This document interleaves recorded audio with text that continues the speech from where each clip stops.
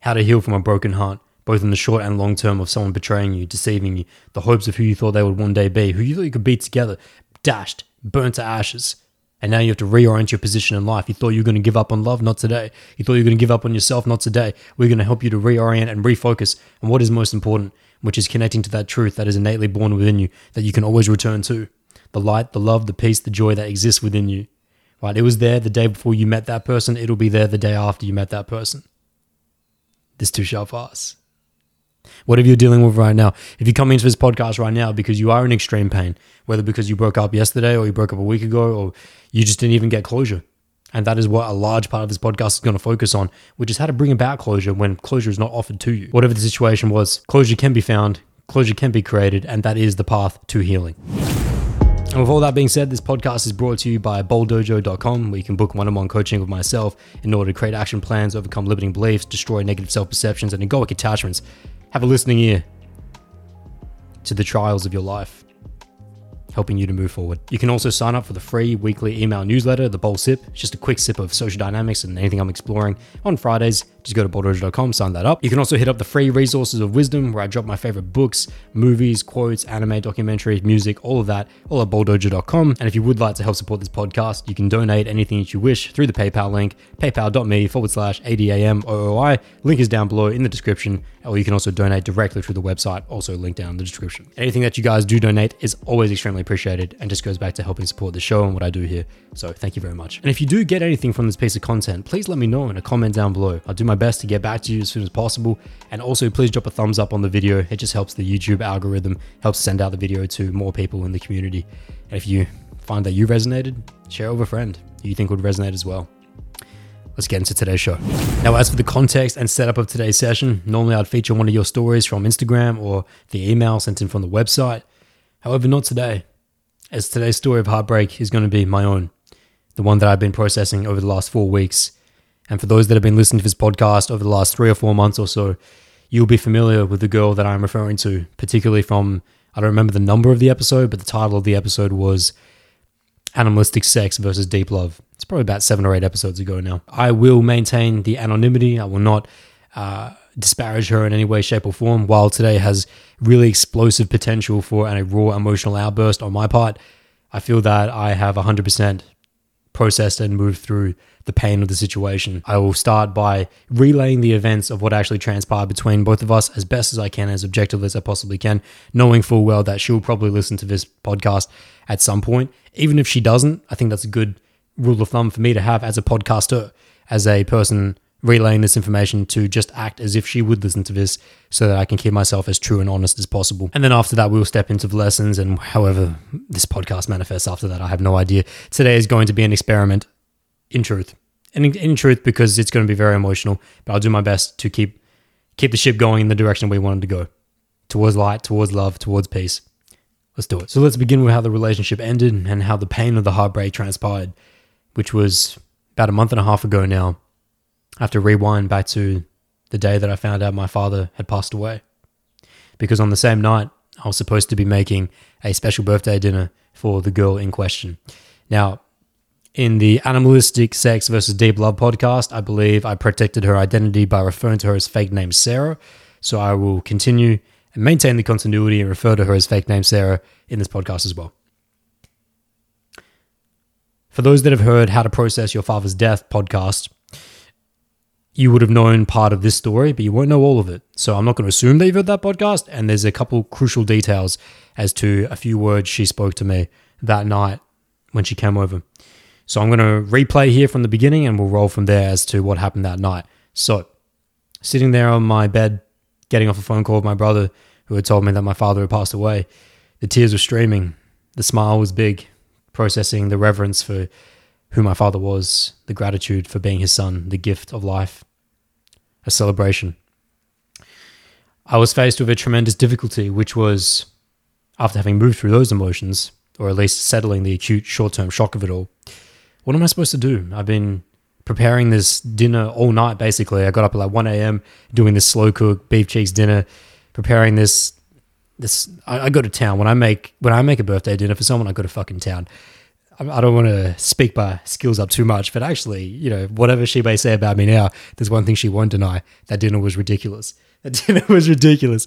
So I put a lot of effort into it, but even more than just the effort of what the dinner was, it was that we were supposed to be having what was going to be, a real step in our relationship together, which was the first time one of us had the opportunity to show how much we cared for each other on a special day for them.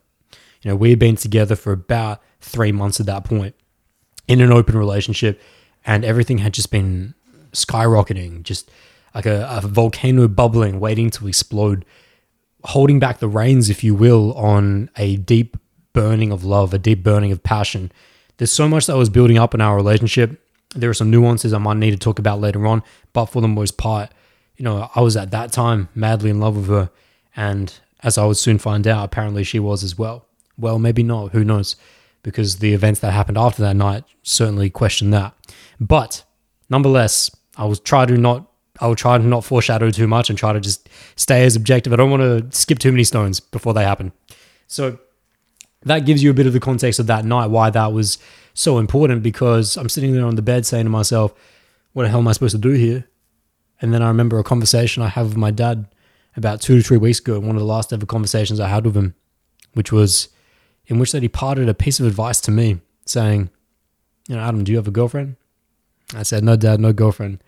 And he goes, that's okay, Adam. Wait for the right girl. Wait for the right girl. And Dad and I never spoke about relationships ever. Sorry if that train just blew your ears out. It probably didn't hurt you guys too much, but that train just destroyed my earlobes. Hopefully they're okay. As I was saying there, Dad and I never really spoke about relationships ever in our entire lives. So for him at the end of his life to tell me to wait for the right girl, that's when I knew what to do with Sarah, which was, I'm certainly not going to cancel this dinner. She is the right girl. So she came over, blew her mind with that dinner. We had a great time. Went for a walk out in the neighborhood on the late night, returning back to the front porch underneath the light. I told her what had happened to my dad earlier that morning. She held me close. Our hearts never closer. Standing there, no words being said, breathing into each other. It was a moment of beauty, upon which I told her what my dad had told me. That the reason why I didn't want to cancel tonight was because Dad said wait for the right girl. And that she was the rightest girl I'd found in a long time.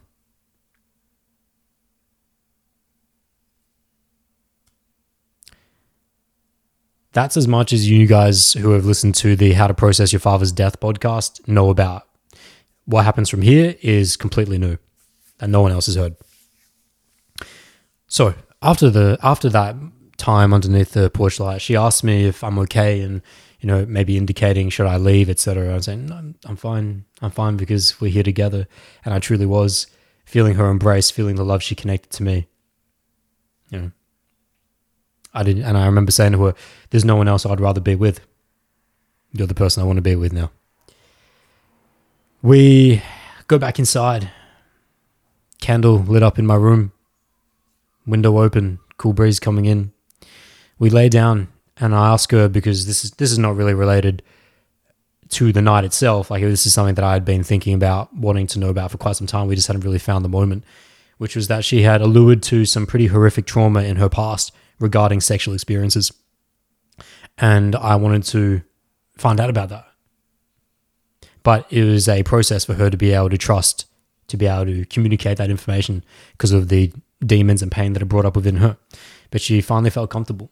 And so as we laid there in my bed for a solid 3 hours, she told me about the horrendous sexual abuse, both physically and psychologically, she has endured from masculine beings since she was a young teenager. I won't go into the details of those here so as not to reveal her identity, or in case she just, maybe her friends are listening or even family members and it may reveal identity. I just keep things as level as possible here. Just saying that if I'm saying that they're some of the most horrendous treatments of sexual abuse, you guys can allow your minds to wander with that. So we spent a long time there. When I say 3 hours, it was a solid 3 hours that we spent that time just laying down in my bed, eye to eye, feeling the raw emotions of all that. And she was coming alive with it. She was really starting to let go and trust in me. At the end of this, I don't remember what led to it, but as that candle was flickering, and I largely had just thanked her for being so open with me and letting me in and showing me not just the logical facts of the experiences, but the emotions that came with it. Because that's very common amongst victims of sexual abuse. They can retell the events as if forensic scientists, but find it very difficult to actually give you a picture or a window of what the emotions were felt within them. She succeeded in both. And she started off a sentence, not knowing how this began, but the sentence began with, "There's some things I've been realizing. When you made that tea for me the other morning, you woke me up, even though you pissed me off because you woke me up first thing in the morning, but you made me tea, great Japanese matcha, and you made sure it was the right temperature so that I wouldn't burn my mouth. That's when I realized. When you did this, that's when I realized. When you did this the other day, that's when I realized." She went on to list 3-4 more small things, just small things that I had done for her over the last couple of weeks or so. And she ended it with, "I realized." And that's when she said, "Finally." And that's when I realized that I can say with my full heart that I'm in love with you.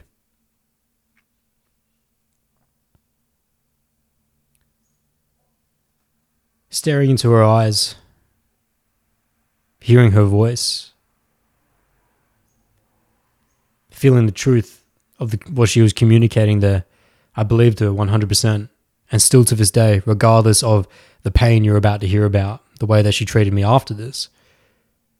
And if she's listening to this, which I almost guaranteed she is, I still believed you in that moment, and I don't think you were lying in that moment. The sincerity in her eyes, it was beautiful. And so I pressed my lips to hers, and we made love. Deep into the night, holding each other close. Just a little bit of a pre-context, a bit of a window leading to that. It was about 4 weeks or 3 to 4 weeks before that I had told her that I loved her, that I was in love with her. The first girl I had told that I was in love with, first girl I'd ever said that I'm in love with in 6 or 7 years. Knowing full well that she wasn't in love with me, but I wouldn't allow those feelings to remain suppressed any longer, despite us being in an open relationship. She was confident enough and empathetic enough at the time on that conversation 4 weeks ago to be able to tell me that she wasn't quite there yet with those feelings, with telling me that she was in love with me, but she was on that path, in her words.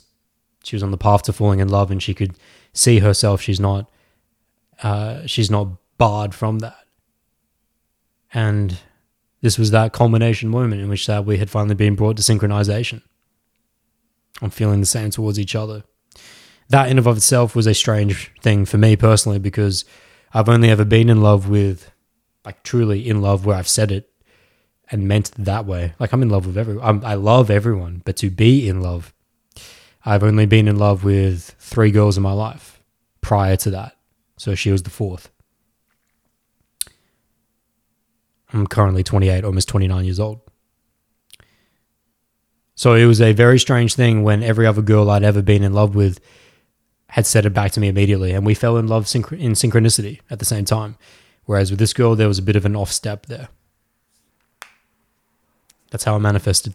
So that's pretty beautiful, hey?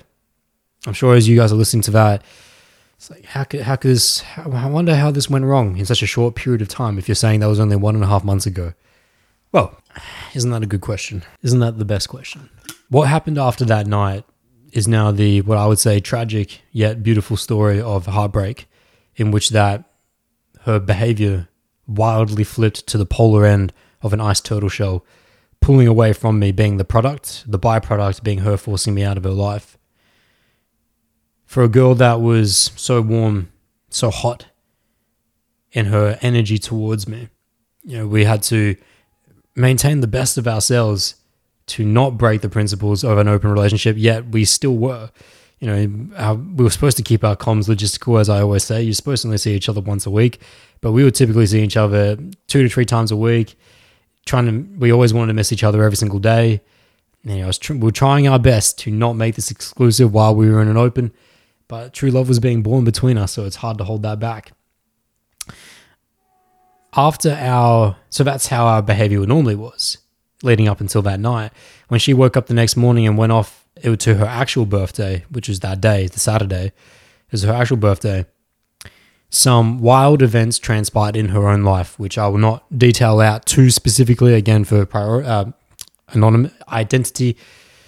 However, let's just say some shit went down at her birthday dinner with her family, particularly with her family, and how that affected the other friends and the entire environment going on at the dinner itself. But particularly a breakdown in her family relationships, in which that she received a very cold reception from them, and there were maybe seeds of something much darker or much more broken happening between them. And this threw her off tremendously. Now, as I would do for anyone, on their birthday day, even if I saw them all the previous night and even that morning, I'd still send them a birthday message, particularly the girl that I'm in love with and that the night before just told me that she's in love with me. Of course, I'm going to send her a birthday message. So I do. She didn't respond. I believe, until at a minimum late the next afternoon. If not, it could have been even a day after that. But let's just say, just in case I'm wrong and I'm over-exaggerating it, let's just say, to be conservative, that she didn't respond for 24 hours at least, which was a bit strange. A bit strange because for anyone really, because any of my friends, if you sent them a birthday message, would respond within the same day, let alone someone that you're in love with.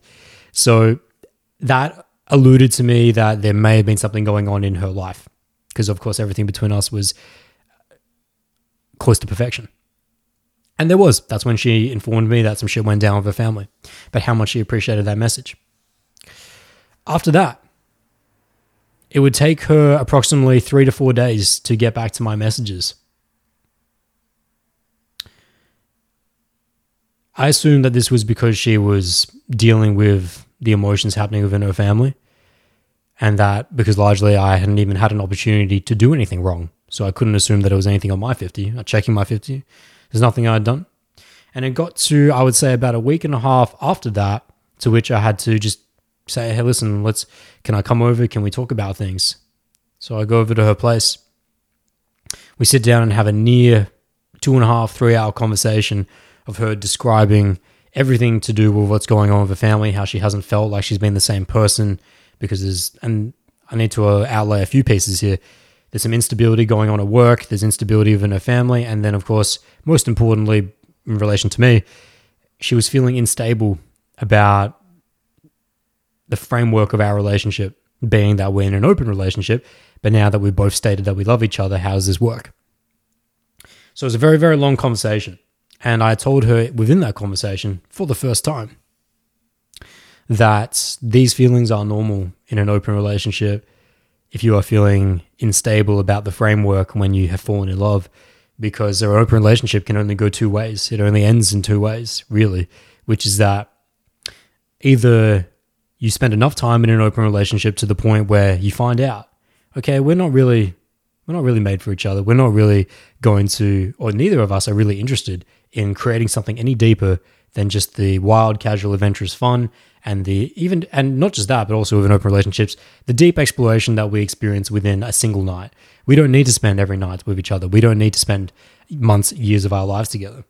And so you find that out very quickly through an open relationship. And so the relationship naturally either persists that way until it no longer does, aka you find out that you find that love or that type of life you would like to build with someone else, a more exclusive relationship with someone else as you entertain multiple partners. Or you find out that this person actually, through time of connecting is that person. And I would like to create a new life with this person, create something deeper. So if you do find yourself, and as I relate to her in our that conversation on the couches, that how you're feeling right now is perfectly fine and it's actually expected. What it signifies is that we need to change the relationship, the framework of the relationship, because we're in a different place now than we were 3 months ago. And so I said to her rawly, honestly, directly, as congruently and authentically as I possibly could, that she was the first girl that had actually made me want to be monogamous in 7 years or so, since my last monogamous girlfriend. Now, for listeners of this podcast, I have said for this entire podcast that I didn't ever foresee myself getting into another monogamous relationship. Not that I'm against it. Not that I'm against monogamous relationships in general. For those that are new to this podcast, I'm just going to restate it right now, which is that my position towards relationships is that you select the framework which is most prime for your learning, the relationship that serves you the lesson you need to learn right now. And for those that have a good understanding of who they are, have a good understanding of their purpose in life, and are not liable and susceptible to placing another human being as their purpose in life, but they maintain their life hierarchy in placing their purpose first, why they wake up in the morning first, and then every other aspect of life can cascade down from there in the according priority. That person's ready for an exclusive relationship. But someone who's dealing with negative self-perceptions, limiting beliefs, egoic attachments certainly is not. But personally, from my own so that's my general stance on relationship frameworks. And then you would then look at that, apply that to your own life and say, okay, what fits me best? Do I need to learn and explore through multiple partners or through just one partner? There's a little crash course. For myself, though, throughout this podcast, I've stated repeatedly that what I found out about myself in my last monogamous relationship was that sexual variety is a key thing for me. To be able to explore humanity and explore human beings is a key thing for me. And that's what I've been doing for the last 6 or 7 years. And I genuinely have not met or come across a single girl/woman that, and what do I mean when I say that? What I'm differentiating between there is the levels of psychology, not the biology. Don't worry, I'm not dating anyone underage. I'm talking about the psychology, about, you have 18 to 22-year-olds, which are typically in their girl phase, and then you have women or women, when I'm talking about psychologically, that are more mature. That's a much larger conversation. But you see what I'm saying. So being with girls, being with women. As I'm sure there are many females listening to this podcast would go, yeah, I've been with a few boys. Been with a few boys, been with a few men. You know what I'm saying? So there's not a single female that I've been with over the last 6 or 7 years that has even made me want to even consider being in a monogamous relationship. Not because I'm so married or attached to, and let's remove those two words, married or attached. Let's say not because I'm so dogmatic about having to have sexual variety. I just know that sits most harmoniously with me. It's just the life that I like to live. But I've always said in all my podcasts, at the end of telling you all that I'm not ever going to say that I would never get into a monogamous relationship. I will never say that I'm never going to go into a monogamous relationship. Just I have not found a person that has been able to inspire that, and it seems unlikely. And that has held incredibly true for the last 7 years until I met this girl. And on these couches, I told her that exact thing, which is that you're the first girl that's made me want to be monogamous. Now, with that said, I'm not about to just throw all my principles away and just become this head over heels puppy dog and let's just be 100% exclusive right now. No, let's have a little bit of a, if you're open to it, let's have a graduation into it. Let's have a gradual process into it in which that, let's just start seeing each other a little bit more.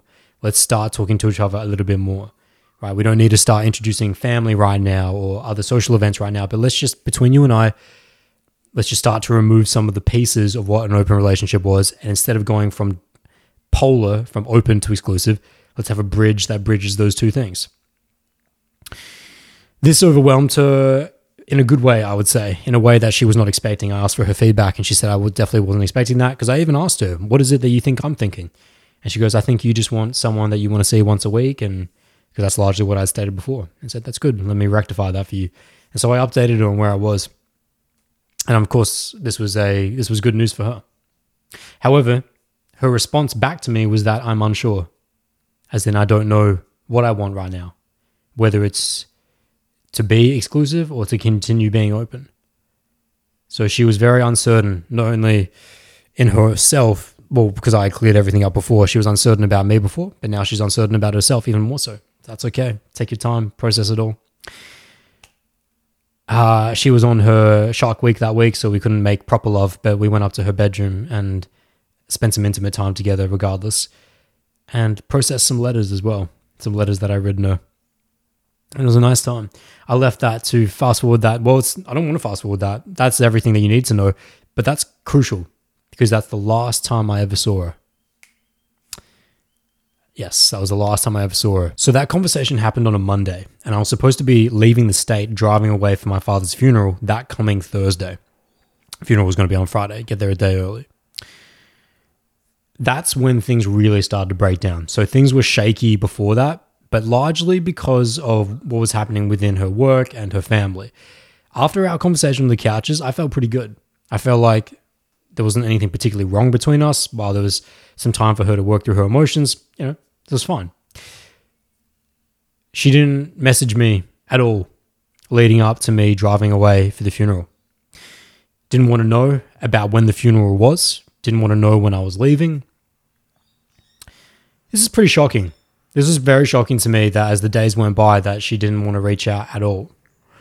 Now, for contrast, all of my closest friends and associates, family, all of that, they all sent me a message saying, hey, Adam, when's the funeral going to be? Drive safely. It's a 7-8 hour drive to Bendigo, Victoria. And anytime someone leaves interstate, you just naturally say drive safely. Safe flight, safe drive, whatever. Not even that from her. While this was very disconcerting for me psychologically, I couldn't focus on it because I had a eulogy to deliver and a sending off of my father. So I had to focus on that. And that if I didn't have that, I don't know what would have been happening otherwise. I probably would have been running around tearing my hair out. But because I had a purpose and something to focus on, when it got to Thursday and I realized she just wasn't going to message me, she just wasn't going to say anything or even want to know anything about the funeral process. Now, by the way, I'm going to have to always keep the context here for you guys. This is not an acquaintance. She's not an acquaintance. This is the girl that it was only a week and a half ago told me that she was in love with me. And that had been there with me when my father had passed away or that night off. So this wild, wild flipping behavior, yeah, when I said before disconcerting, that's extremely conservative. Really, it was deeply troubling. It was deeply troubling internally that someone that you thought, that not only you thought and had professed caring very deeply for you, is now showing zero care. Literally zero. Just complete ghost. But alas, as I said, I have something much, much more purposeful to focus on, so I got to stay on that. So I go over for the funeral. On the Friday, when I delivered the eulogy, my first ever one, and for my father no less, I had my brother record it, and I cut up a certain few sections of it to put on my Instagram. And there was an overwhelming response over there, like over a couple hundred comments of just people outpouring their love and untold direct messages from my audience over there and friends and family and all kinds. But it got to that night after my dinner with my brothers, as I'm sitting back in the Airbnb that is freezing. It is literally 0 degrees. My brother and I, we're on our phones responding to people, and it's probably 8:30 p.m. or so, and I receive a message from her, from Sarah, saying something to the effect of, well, actually, let me read it for you. Throughout this podcast, I will read some things and I will attempt my memory to, like when I trust my memory, I'll trust it, but for this one, I don't want to. So here it was, Friday, 3rd of June, 8:17 p.m. She sends me this message saying, hey, Adam, I just wanted to make sure that you know that I'm here for you. as I know grieving can be an emotionally challenging time. I'm here if you ever need a friend to talk to! Exclamation mark with an X. My response to her: Hey Sarah, thank you. Today I dedicated part of my eulogy to you. And even though I feel like you've been cold and distant, what I spoke about was true at the time it happened, so I didn't want to eliminate it from my speech. If you'd like to see it, I posted it on my Instagram tonight. Take care, X.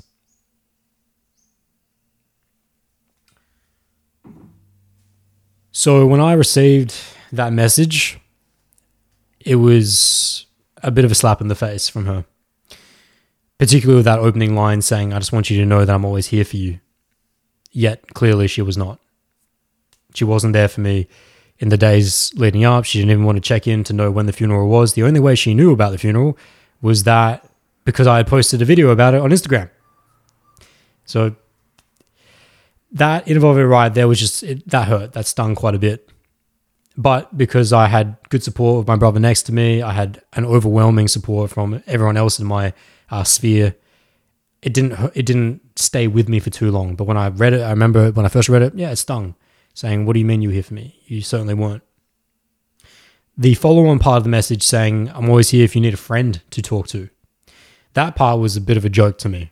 I remember literally, I don't mean that, I don't say that with toxin. I say that with it was literally funny as to how inaccurate that was as to where we last left off, which was, while yes, of course we are on friendly terms, you were the girl that told me that you were in love with me and you knew that I was in love with you.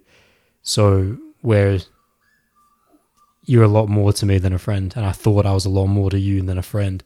So that part, while you think that part might slap the most or sting the most, not really. That part just was a little bit comical. It seemed like a bit of a joke. I know she didn't mean it as a joke, but it just came off that way. It's it's so far off is what I'm trying to say. It's just so far off as to where we were in our relationship. It's I don't know what's happening within your mind to have slipped so far in such a short period of time.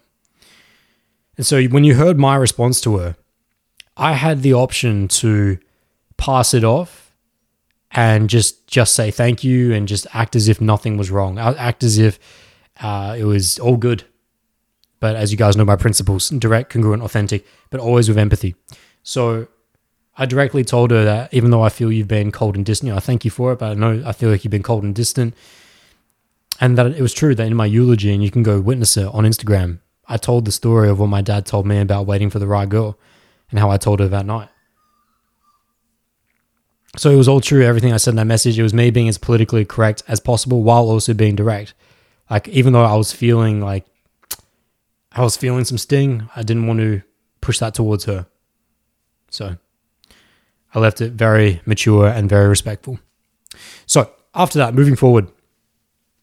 Oh, by the way, you guys might be thinking, any response to that? No. No response to that. So what would you expect? You would expect someone to say, oh, I'm sorry. I'm sorry if you feel like I've been cold and distant. I certainly didn't mean to come off that way. Can we work this out? Can we have a conversation? I think I'm a bit confused about this, or maybe you could be maybe we're both a little bit confused. Can we work this out? Can we meet up another time? Can I call you a little bit later? No, nothing. Just not even that at all. Just zero. Again, from someone that said that they were in love with you, that cared deeply for you, that over the last 3 months have been sending you letters and telling you how much you were the light in their life. I'm not going to, maybe it will make me too emotional at this stage in the podcast. I'm trying to stay as not cold. I'm trying to stay as neutral as possible. But if I was to get out some of the letters and just read a couple parts about the things that she had said to me, it would blow your mind. It would help to blow your mind as to how polar her behavior is now for no apparent reason. When I say that, what the things that she used to say to me, or the way that she felt about me, was that I set her soul on fire. Those were her direct words. So yeah, no response to that message. Okay.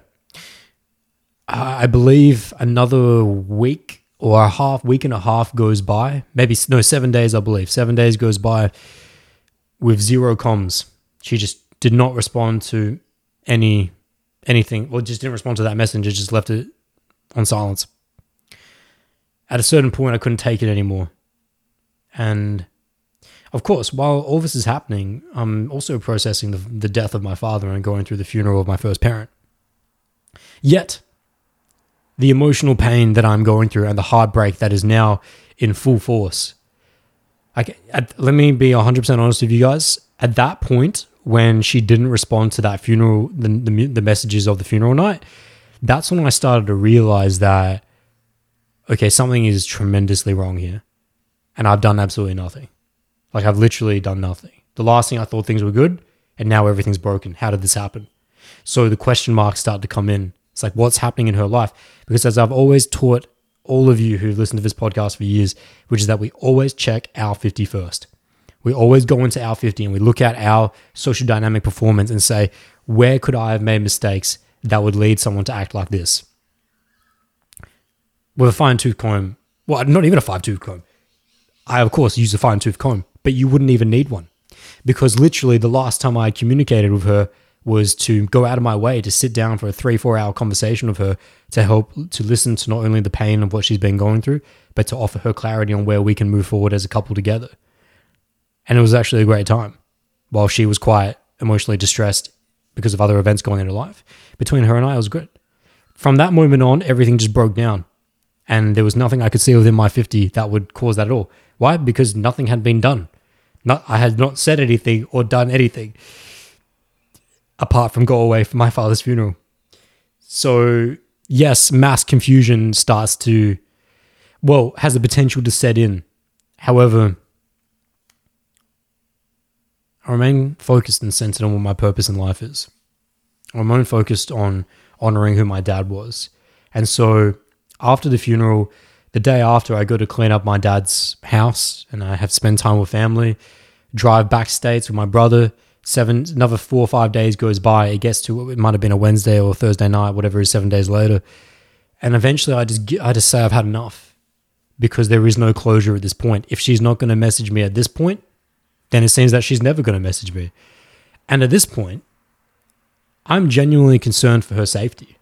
I'm genuinely concerned for her mental well-being because this is just the saying of a shell of a person does not even begin to describe this.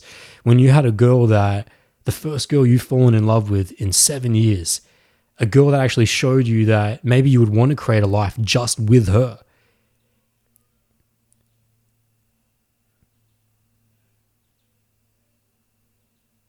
The girl that sees you more than anyone else has ever seen you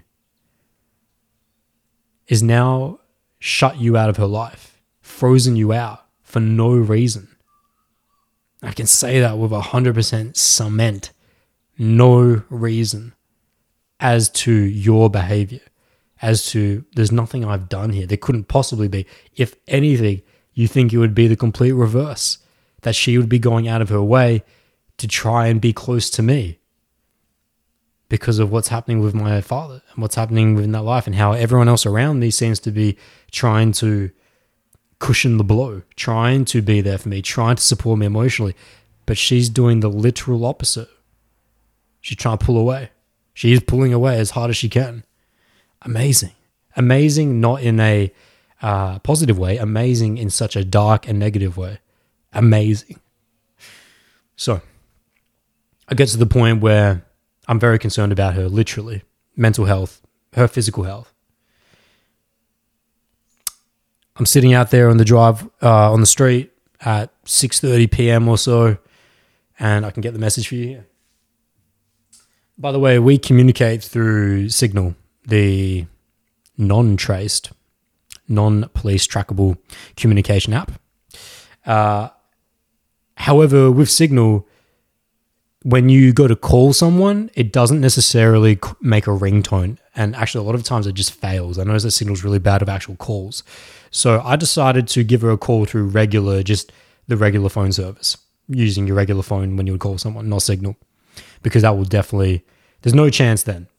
There's no chance of something fucking up with that. So I gave her a call. She didn't pick up. It was like 6:30 p.m. That's okay. She might be having dinner or busy with friends or doing something else.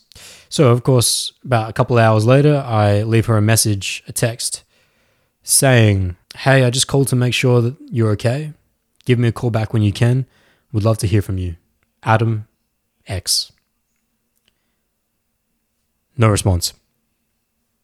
And that was the, I guess you could say, the metaphorical nail in the coffin. When she chose not to respond, not only not return the phone call, but not return the text when someone is asking to just know that you're okay. Just know that you are alive, that you're not in extreme distress. And not just like a friend either, by the way. Have to reiterate, the girl that I was in love with. Now, at this stage, it's a profit question. Are you still in love with her? Is this rectifiable? Is this repairable at this point? Yeah, I believe at that point it was, because that was my last, well, not the last ditch, it's the second to last effort. But at that point, I 100% confirm for you that if she had turned around and said, listen, Nan, I'm really sorry about the way I've been behaving. Can we talk about things? And she just works through everything with me and makes a commitment to wanting to not only make reparations and reconcile for what's happened, but to show me that this was just a blip. This was just a weird coincidence of instability with family and the shit going on there, and instability with work, and maybe some fears about what was going to happen with me. Particularly, she's had sexual trauma in the past and trust issues with guys, so maybe she might be seeing some of that. Not that I'm the type of guy to abuse anyone, but that she may be just fearful. And you guys see this. It's something I've largely talked about in a psychological complex of someone who's had a history of poor relationships, in which that when they are shown something good, when they are shown something wholesome and pure, that a guy that would treat her right, that can actually deter many women, that can push them away. They don't believe it could be true. They don't believe that they could be worthy of it. I don't know which one it is for her. I don't know what it is for her. All I know is that she is pulling away. So I will confirm that I was 100%, as painful as it was that she had been treating me, I was still in love with her. And I will always love her. As I can say that concretely about every girl that I've ever loved and have been in love with. You cannot throw that term around lightly. And I do not throw that term around lightly. If I'm telling you that I have not said to a single woman that I am in love with you over 7 years, and I have been in many, many relationships over the last 7 years, all open, of course, but not being brought to the point of finding a girl that was worth saying that to, then I'm not going to say it. Only 4 women in my life have heard that conglomeration of words, that sequence of words. That's how important the energy underneath them is. So, yeah, that's not something that's going to die very easily. That's something that's worth fighting for. That's something that I would go to extreme lengths to try and understand someone else's position in life as to why they would treat me so poorly, inflict so much pain. And still, even at that point, I'm still willing to hear her out. So, she doesn't respond to that message or that phone call. How many days goes by? 3 days later. Here's the actual, I said the metaphorical nail in the coffin, or the last effort. This was the literal last effort. This is the last communication we ever had, and where the heartbreak process had to really amp up. So, just to center things on dealing with the heartbreak or what the emotions I am feeling, I need to add this in. At this stage, it is taking everything of me to stay focused in my day. It is requiring the absolute best of me to not become this puddle of shit. To not become, not that there's a part of me that would just like lay in bed eating Doritos and watching movies all day and eating ice cream. Not that that's not me. Me, it's about staying focused. It's about, where does your mind go?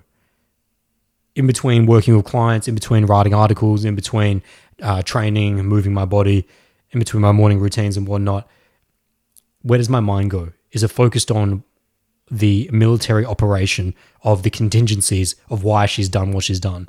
Because her behavior is just so perplexing. It's so incomprehensible as to how you could. There's no rationalization. There's no justification for this behavior. You can't find any of that. So to stop your mind from going to all of that takes all of you because of your emotional connection to this person. And largely because you're trying to give them the benefit of the doubt. You're trying to give them, well, what if this happened, or what if X happened? So that's the emotions of it right there. At least a window into it. It's very painful. It is extremely painful to me at that time, not knowing where we are in our relationship. And if you had heard the How to Process Your Father's Death podcast, that was going on during this. I recorded that episode during this whole saga. And I said in that podcast that, I don't know if we're together because she just won't message me. She just won't communicate. And I've done literally nothing. I've literally done nothing wrong here. It's a non-starter. It's just, it has to be something tremendous going on within her that I have no clue of. So, after offering her all these opportunities, offering her this opportunity particularly to, well, this is the second. If you consider the first message on the funeral night saying, giving her opportunity to say, hey, let's talk about things, or I'm sorry about this confusion. Now that was next. Come back a week later, doesn't return the phone call, doesn't return the text message. And so 3 days later, I have to send the actual nail in the coffin, or the ultimatum, so to speak, which is a voice message, because that's the best I can do. She's not going to pick up the phone. So, but she can't just read this. This has to be heard with actual tonality and pacing and silence. So, on a Sunday morning, I wake up at like 5:30 a.m. and I say, I'm going to send this voice message, and I just, for half an hour, just drill it. Just repeat it several times over to try and work out what I need to say, and then I hit record. I have that message, of course, that you guys could hear right now, but I feel that it's not necessary. One, because it's 16 minutes long, and while I'm sure you would all find it fascinating, I can largely summarize it and reflect to you the main points of it. I don't understand what's happened. I don't understand what you're going through. I don't understand why you're treating me this way, despite the pain that you've inflicted on me across the last 4 to 5 weeks, or however long it's been. No, not even that long. 2.5 to 3 weeks. I still love you. I still want the best for you. I just want to know that you're okay. I don't even know that. I mean, I know that you're not okay. I remember saying that directly. I said, it's clearly you're not okay, but I'm talking about your actual well-being, like physically, mentally, as a human. But despite all this, if you said that today, as a result of hearing this voice message, that you were willing to come and talk things out, I'd come meet you in a heartbeat. I will never close the door on you. I will never close the door on you. And it's fucked up how much I still love you, despite all the pain you put me through. So the ball's in your court. I'm not going to beg you. This will be the last message I ever send you if you don't respond to this. And I want you to know that I'm sending you, and I'm going to maintain my integrity by sending you all the love, peace, and joy, and the light, the love and the light, regardless of how this goes, whether you want to speak to me again or not. That's the summary of the 16-minute message. And of course, within that, I outlaid all of what I've outlaid in this podcast, which is all the events as to every stage, as to what she did, or most importantly didn't do, and how that affected me. The pain it put me through, how my friends and family could see that it was destroying me, how this emotional pain I was feeling, and how actually the emotions and the pain I was going through since my father passed had nothing to do with him. That was a very harmonious process. It was simultaneously the pains of being heartbroken and having your heart torn to pieces by a woman that you loved and that told you that she loved you. That was the pain that I was feeling, and I of course let her know that. So it was a very brutal message. It was a blade. It was a blade sharper than you can imagine. Yet there was so much love within it. I infused as much love as I possibly could into it to give her that door, to give her that window to come back and talk things out, just to get things back into good blood. No response. Well, basically, I sent that at 6 a.m. on Sunday.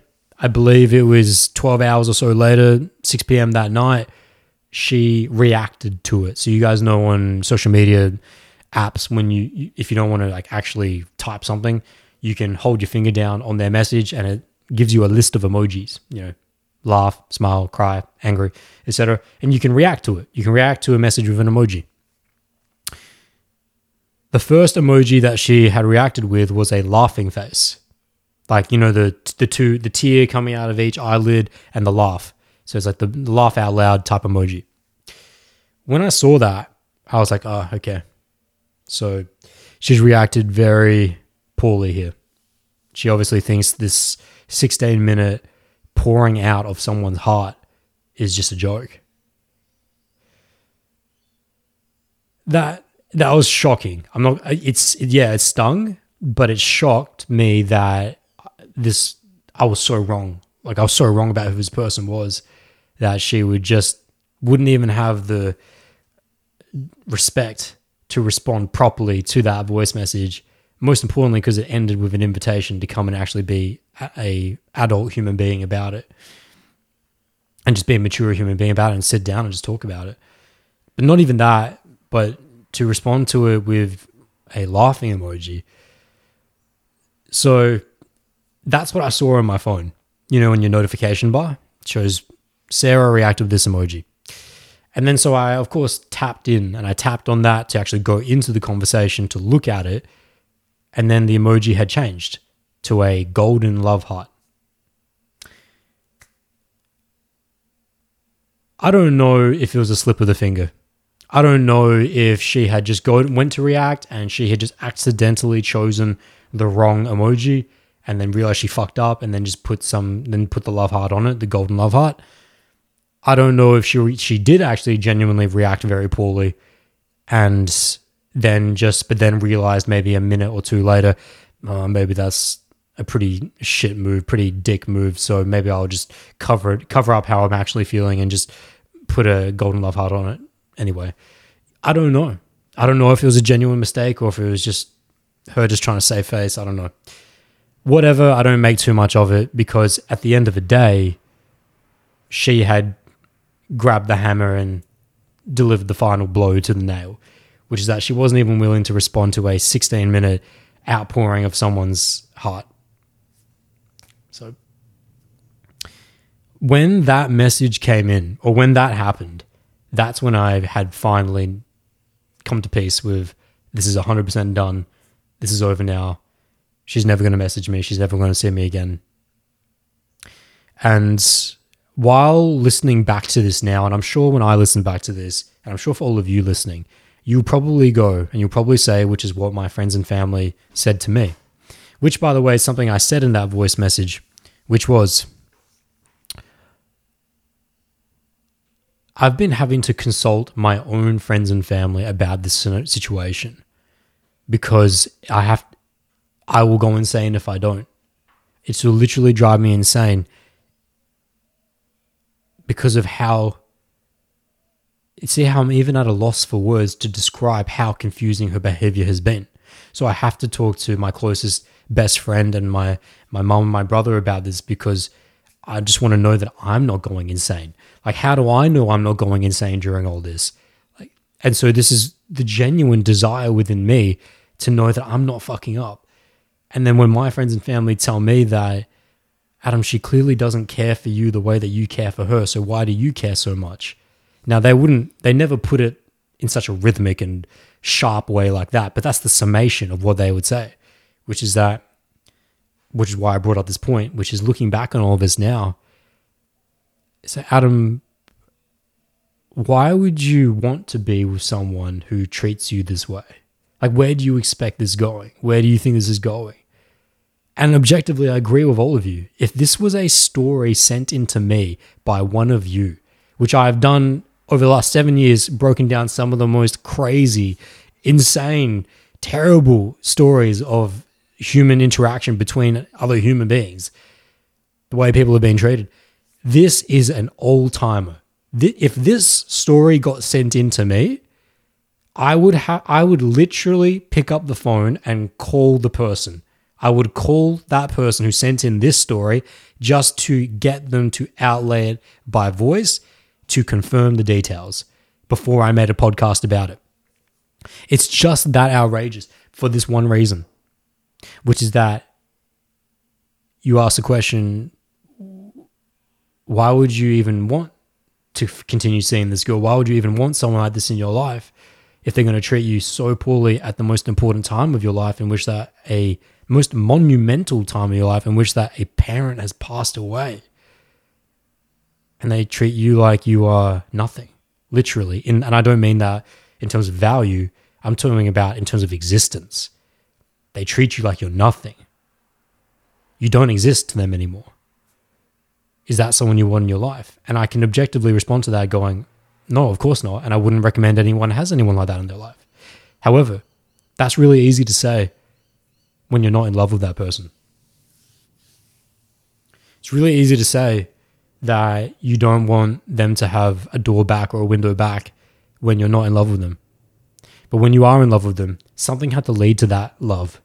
Something had to lead to you falling to them in love with them, which was the 3 months prior of our relationship, of what had been one of the greatest, up until that point, one of the greatest relationships of my entire life. The 3 months we had spent together, I still hold and cherish to this day. The first kiss we ever had, the first time we ever made love together, the first time we were in the car and made a stupid joke at a guy riding too slow on a bicycle, the small shit, the stupid shit, all the shit. It was just an amazing expression of life itself, which of course is what led to us falling in love with each other. Well, and this is that question mark, but was she ever in love with you? If it was literally the day after her telling you that she was in love with you, that this behavior began, was she ever in love with you? I still choose to believe to this day, as wrong as I may be, and I feel like I am an above average level detector of truth when it comes to human behavior, because this is my job. This is what I do, interacting with human beings. When I get in person with someone, I know when someone's lying. I think I'm even better than most people at detecting when someone's lying. I know to the nth degree to what level someone means of what in terms of their subcommunicated behavior. Tonality, eye contact, pause, silence, energy, right? Body language, twitch, whatever it may be, right? Whatever mechanism may be coming from. Why? Because I've just spent my last 7 years breaking down social interactions and human interactions, not only within my own life, but most importantly within other people's lives, in person, literally in person. So when I tell you that we were there on that night, and when she told me she was in love with me, that I 100% confirmed she was true about that, I hold that to this day. This was just one of those, I believe at the end of it, a transpiration of wild events in her life that I have no concept of.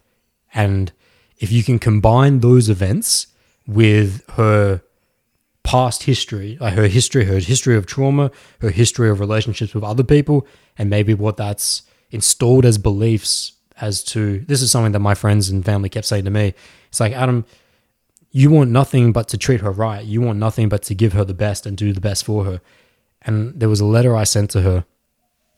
It was a letter that I'd sent to her probably about 2 or 3 weeks ago that she read on her birthday as well. Oh no, it was like a few weeks before that, which is me saying to her that I want to be the best guy you've ever been with. I want you to feel understood. I want you to feel seen. I want you to feel that when I look you in the eyes, like I see you. And that if we weren't meant to be together in this life, then I'll surely find you in the next. And in that we will fly together.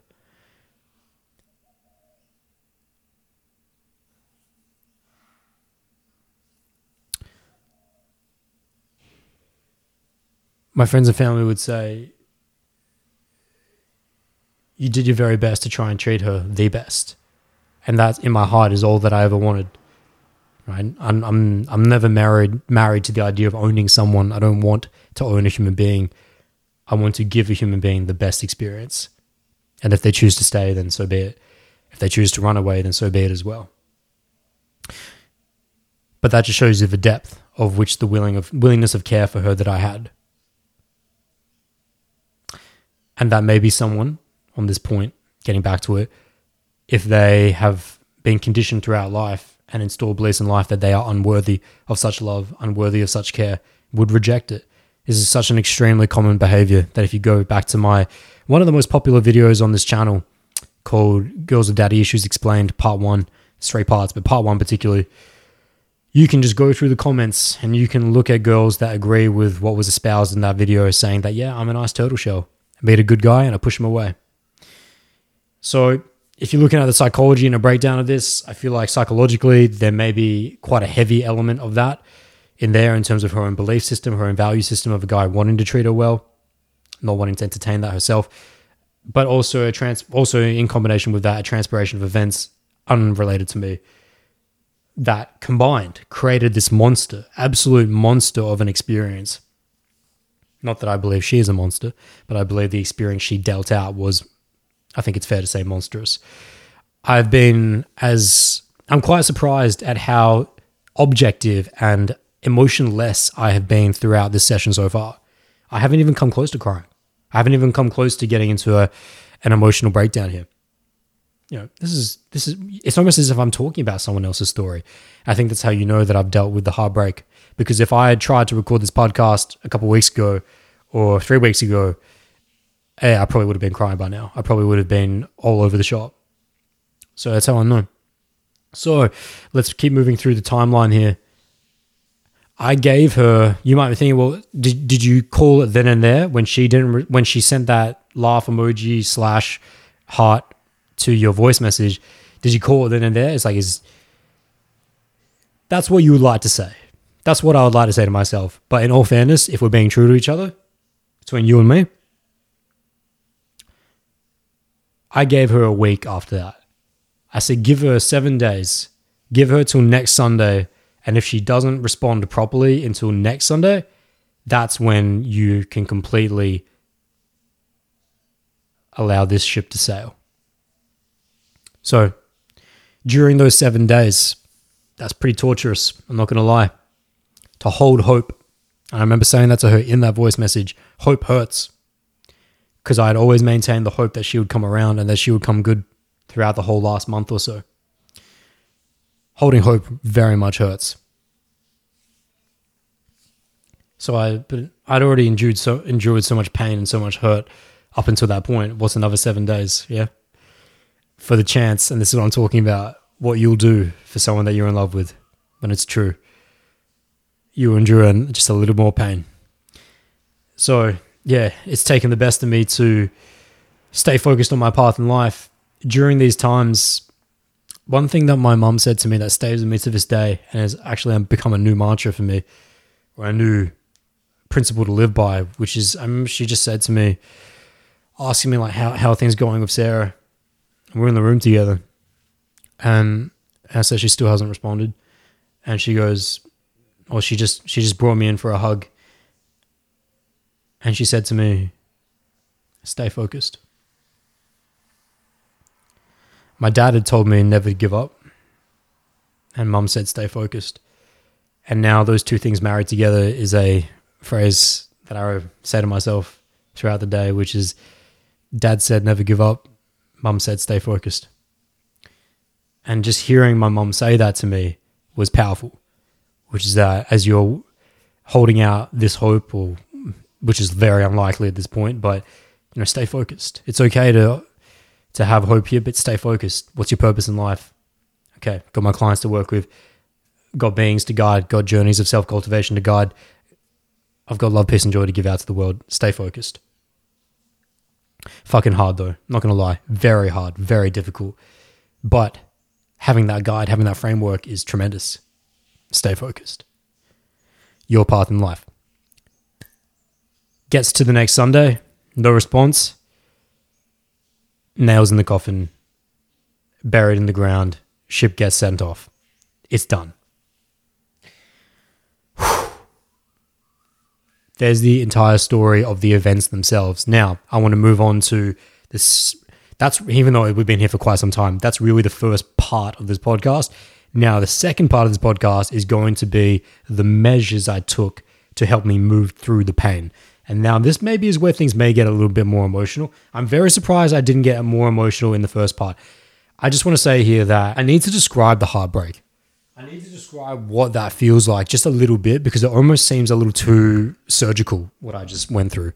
But that's just because this is my job. Like this is literally what I do, which is to go through some of the most horrific, egregious stories and go through them with fine-tooth comb and to not be to be overly emotional about it all. So let me just say here, because this will be a good transition, this will be a good bridge into the mechanisms to deal with the pain itself. But let me just talk about that pain. If you've listened to this podcast for quite some time, I've only ever been heartbroken once before in my life. 13 years old. First ever sexual relationship. I forgot what it felt like. It had left the realm of my experience as a human being to when people say heartbreak, it feels like there's a inflamed sack around your heart, as if your heart has been divided into sacks, like almost like an onion with cords, but more like sacks. You know, you imagine like a muscle belly that has the fascia around it. And for those that are not anatomy nerds, you know, when you get like a chicken thigh or a chicken breast and it has that translucent sack around it that oftentimes you'll cut off if you want to cut it off, if the butcher hasn't already done it for you, that is the fascia that holds the muscle belly together, you know, keeps it in place, so to speak. And it feels like the fascia of the heart. It's almost like the very biological or medical definition. It almost feels like myocarditis in a way, or pericarditis in a way, in which that you have an inflamed heart. Like literally, that the actual tissue feels sore, that there's this cloud of pain. It's like the best way of describing it is that it just feels like the heart itself, the tissue is sore, and that there's this just, if it's not the liquid, the blood that surrounds it, but there's like a cloud of pain. It's just soreness around it. And that every time you take a breath, you know, because obviously when you breathe, the heart expands, and you breathe out and the heart contracts, and you've got this contraction and expanding. It's like you're just constantly feeling this expansion and contraction of pain within your heart. It's like, this is from a scientific, explorative mindset. It's fascinating. It was evolutionary to feel this level of pain. Now, that is a great bridge. We will discuss where that pain's come from. Or should we do that now? Okay, let's do that now because since we're here. We'll get to the mechanisms to deal with it in a sec. Where I believe this pain comes from. I never take an egoic concept towards human beings and our relationships. We are each here to serve lessons for each other in the time that we are presented. When I step into your life, I step into your life for a reason. Let me say that again. When I step into your life, I step into your life for a reason, which is a lesson to serve. And vice versa. When you come into my life, whether it be a sexual partner, an old acquaintance, an old friend where things broke down with, or a colleague or someone you met at work and now you guys are going to hang out all the time, whatever it may be, whoever it may be, we come into each other's lives with lessons to serve, which means that there is inevitably going to be a point in time in which that we are either no longer present to serve those lessons, or we no longer hold the lessons to serve, in which that we no longer need to be in a relationship together, or whatever respect of whatever arena that may be, sexually, non-sexually. I said this to the girl that I was with, and this is my principles towards human beings in life, which is that I'm never going to become egoically attached to another human being. So where does the pain come from? Because most of the pain, as I've described in all of my podcasts, and particularly the podcast series on how to deal with breakups, I discuss the pain of attachment, the deep-seated pain of attachment in which that you have tied your sense of identity to another person. You have in effect taken a sharp blade and slit a long, long line through your forearm and attached a stitch to her and you. You both made the commitment to make the same cut and to use the same thread to stitch each other together. And inevitably, when doing that, you will experience tremendous pain when you have to remove those stitches that connected you. A lot of the times, though, what makes that so painful is that it wasn't because you surgically and with anesthesia removed that stitching, but it got ripped away from you. That person fell to cancer, heart disease, car crash. It was not within your control, and so abruptly your attachment to that human being was removed, and you have experienced even more wildly incredible pain because of the just brutal nature in which that attachment was ripped. That's very common. However, in my situation, not the case. Even into the height of our romance and love together, when she was laying in the bed telling me that she loved me and she was in love with me, even the next day, I was still checking myself going, yeah, but she's not yours. You may love her. She may love you. But she's not yours. She never will be mine. The emotions that she gave me never will be mine. The experiences we had together never will be mine.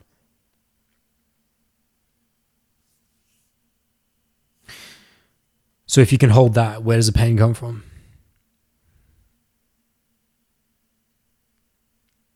For me personally, the pain comes from the polarity of behavior.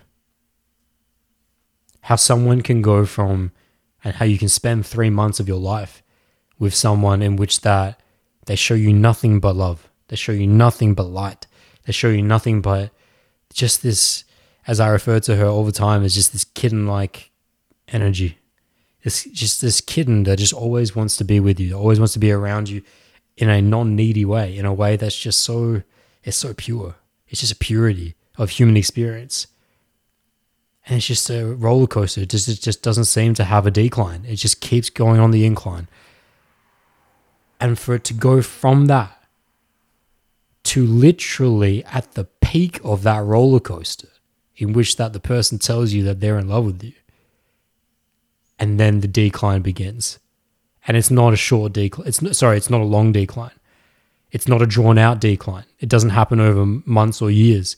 It happens within the space of initially a couple days, but then really, if you look at the totality of it, the decline happened over a space of 2 weeks. Yeah, like the majority of the brutality of that happened within that decline.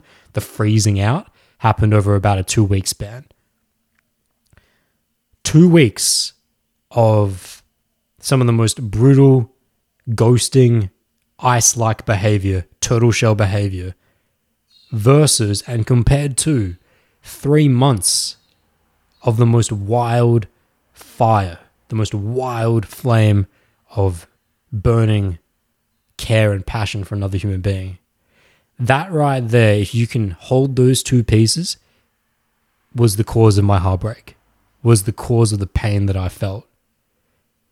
Because you have to imagine all of the concept and belief you have about that person, let alone who you believe you will be in relation to that person as to how you two move together. But most importantly, who you think that person is. And for your concept of who that person is to be challenged so rudely, so intensely. It's very easy for seeds of doubt to be sown. I'm too strong for that though. I never allowed that to come into my mind because it's probably just because of the nature of what I do. I'm always checking myself. I'm always checking my behavior. I'm always, every day, every night, always thinking about, did I treat her the best I could? Did I do the best I could? My 50. Always do the best. Always present the best 50 that I possibly can. It's just hardcore principles. But even so, just the raw nature of someone you believe to be one of the best human beings you've ever met in your life then goes to the worst human being you've ever met in your life in terms of the behavior that they're displaying. That I don't know how you couldn't. I think it would be an unhealthy response. It would be an unadjusted response to not feel heartbreak in that sense, to not feel that intense pain.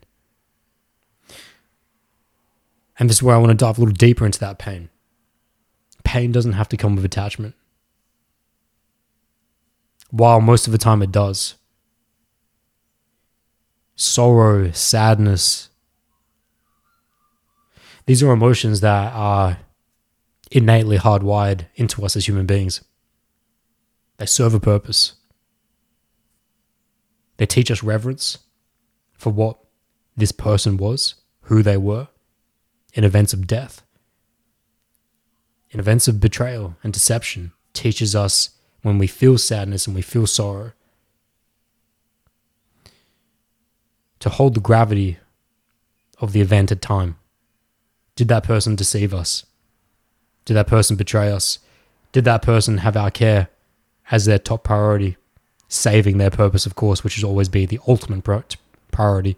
But just below that was your care of the utmost concern for that person.